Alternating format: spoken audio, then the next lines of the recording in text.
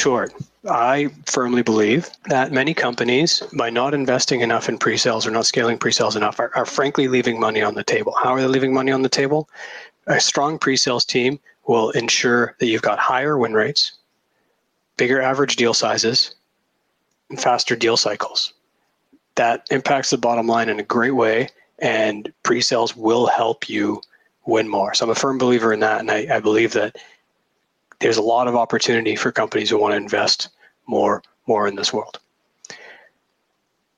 I also believe that in a lot of situations, because what makes a pre-sales person can be a bit nebulous at times, we're rolling the dice on talent, right? Sometimes you're over-indexing on experience, and sometimes some of the most experienced pre-sales people I've ever interviewed have been the ones that were, frankly, like the least suited to the role because they didn't have those aspects that are on that pyramid of pre-sales. And so having a strong knowledge of that will help in a big way. And as well, I firmly believe that what we provide in pre-sales, the entire, through the pitch process, the demo process, the discovery process, it's an experience. It's an experience in your sales cycle. And companies are lacking some of that differentiation because they don't necessarily have a strong pre-sales arm, or they haven't embraced it enough to make their experience different than what the competition's doing. A lot of times people will do the exact same pre-sales process. Their demos will follow the exact same structure. They're pitching in the same way. And there's a great opportunity for us to change that around and be very creative and make your selling experience very differentiated from that of the competition. So in practice, what should we do? Well, we should definitely, carpe diem, seize the day, all that fun stuff, whatever phraseology we want to use. But pre-sales should be a priority. If pre-sales isn't a priority yet at your organization, I strongly recommend, you make it that way, whether that's going from 0 pre-sales people to 1 or going from, 30 to 50 or different ways, or however you want to do it. It's an important piece of the puzzle. And in the selling process, as we're bringing our products to market, we all have a part to play in the theater of sales, or the orchestra of sales. And let's go with orchestra. I like orchestra better. And not having strong pre-sales is like not having enough bass in the orchestra, which is never any fun. And so making pre-sales a priority is going to be really useful. Now, as I mentioned previously, a strong pre-sales experience is an excellent customer experience. Hey, thanks for showing us all this great stuff. You showed us exactly how it solves our problem. You made it tailored to our world. You made it easy for me to understand. You made it easy for me to sell internally. That's a great customer experience when I'm buying the platform. So a great opportunity there. Stay away from harbor tours.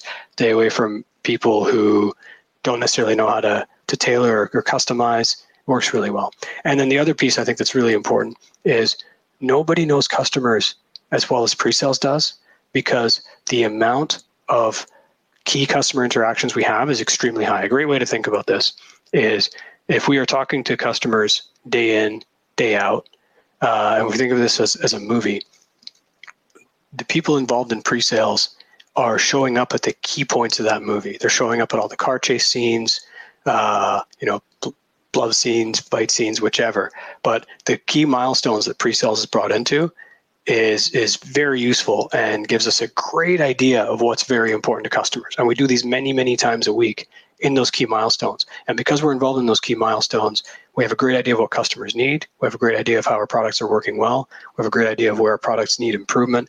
And we're always more than happy to share that with the rest of the company. So a strong pre-sales arm is fantastic at informing your product direction and your strategy, because nobody knows customers as well as we do, because of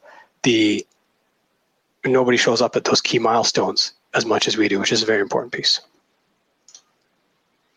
And so finally, fittings. We were talking about Mad Men earlier, so a bit of a Don Draper quote, but success comes from standing out, not fitting in. And pre-sales can be a fantastic way to make your company, your product, the experience that you deliver stand out and differentiate you, so customers make the right choice and go with you and not the other guys. Awesome. Thank you, Amin. Pleasure. We're pretty close to time.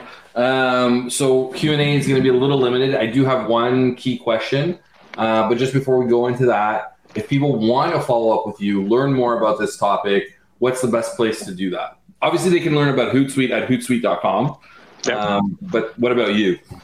Yeah, so for me, please hit me up on LinkedIn. It's just Amin Ibrahim. Should be pretty easy to find. You can type Amin Ibrahim into the address bar with LinkedIn, and you'll find me, and maybe I'll tell you about the baboon thing. Cool. Yeah, the baboon thing sounds fascinating.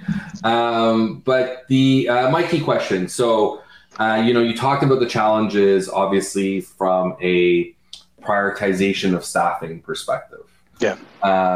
So, the answer often is like, full cycle reps, right? Either early stage, that's how you get started, or if you're a later stage company and you got like budget crunches, you kind of like divert back to that. What is like the 2 or 3 key points you would make in an argument with a COO or a CFO to say, absolutely not? Yeah, so it's very, very timely in the current world that we're in. And I would actually use an analogy, right? So a great way to think about, and apologies, I'm a fan of military history, so I default to military analogies a lot. But a good way to think of it is, pre-sales is your Air Force, right? And you can get more boots on the ground. You can get more people out there trying to move that line forward. But typically your Air Force, and I think it's a really good analogy because the Air Force is expensive, one, and it is also can be by itself, it won't win wars. But what happens is you can just keep adding more and more boots on the ground, but you're going to completely run up against walls, and you won't be able to move forward unless you have that support. And I think we can make the argument for any other supporting cast. In this day and age, we are so hyper-focused on efficiency that we lose adaptability. And in this day and age, adaptability is a whole lot more important. And so the argument I would make is you can keep adding more full cycle reps, but if you don't give them the right support, they're not going to hit their targets. And then those numbers that you come up end up being fantasy numbers. If you think each rep's going to bring in, say, $1 million, but they don't have the right support, they're going to end up bringing in 500 and your math's going to be completely off. So make sure the right support structure's in place so they can hit that $1 million, and then you can plan accurately. Awesome. Thank you so much, Amin. For everyone listening, thank you so much for joining. Feel free to check out Hootsuite for all of your social media management needs. Feel free to hit up Amin to learn more about pre-sales and how that could be a lever for growth in your business. Thanks again, Amin. Thanks for having me. Cheers.